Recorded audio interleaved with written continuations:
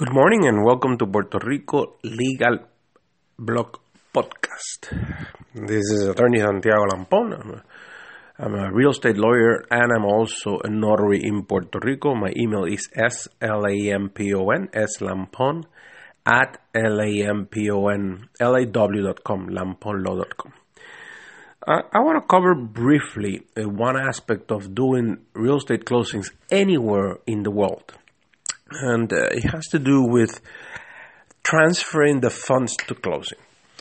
In Puerto Rico specifically, what brokers, meaning real estate brokers and lawyers, want are the parties to show up with certified bank checks or official checks or manager's checks.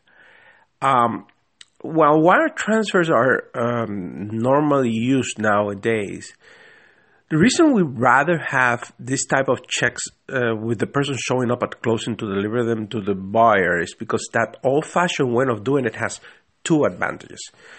First of all, it creates a very good paper trail, different to a digital trail.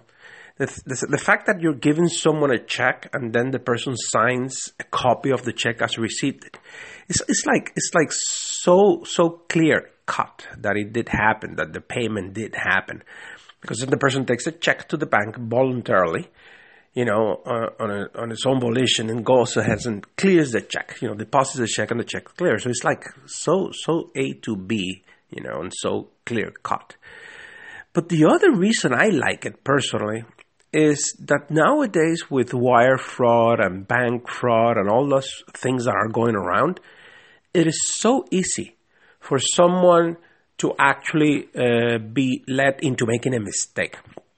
I recently read an article in the magazine Florida Realtor, and I want to give credit to them for bringing that subject to the attention of the reading public. And the article is actually very, very, very good. I recommend the magazine. It's called Florida Realtor. I recommend the article. I have it with me right here.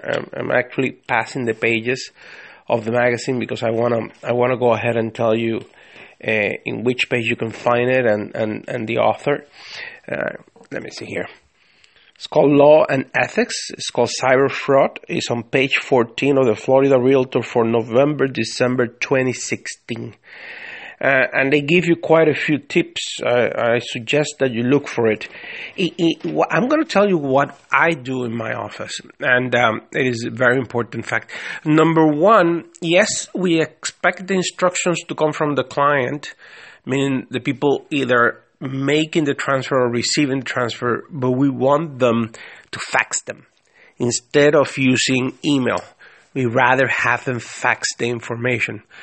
And when someone sends the information to us, we pick up the phone and we verify the information over the phone with our client.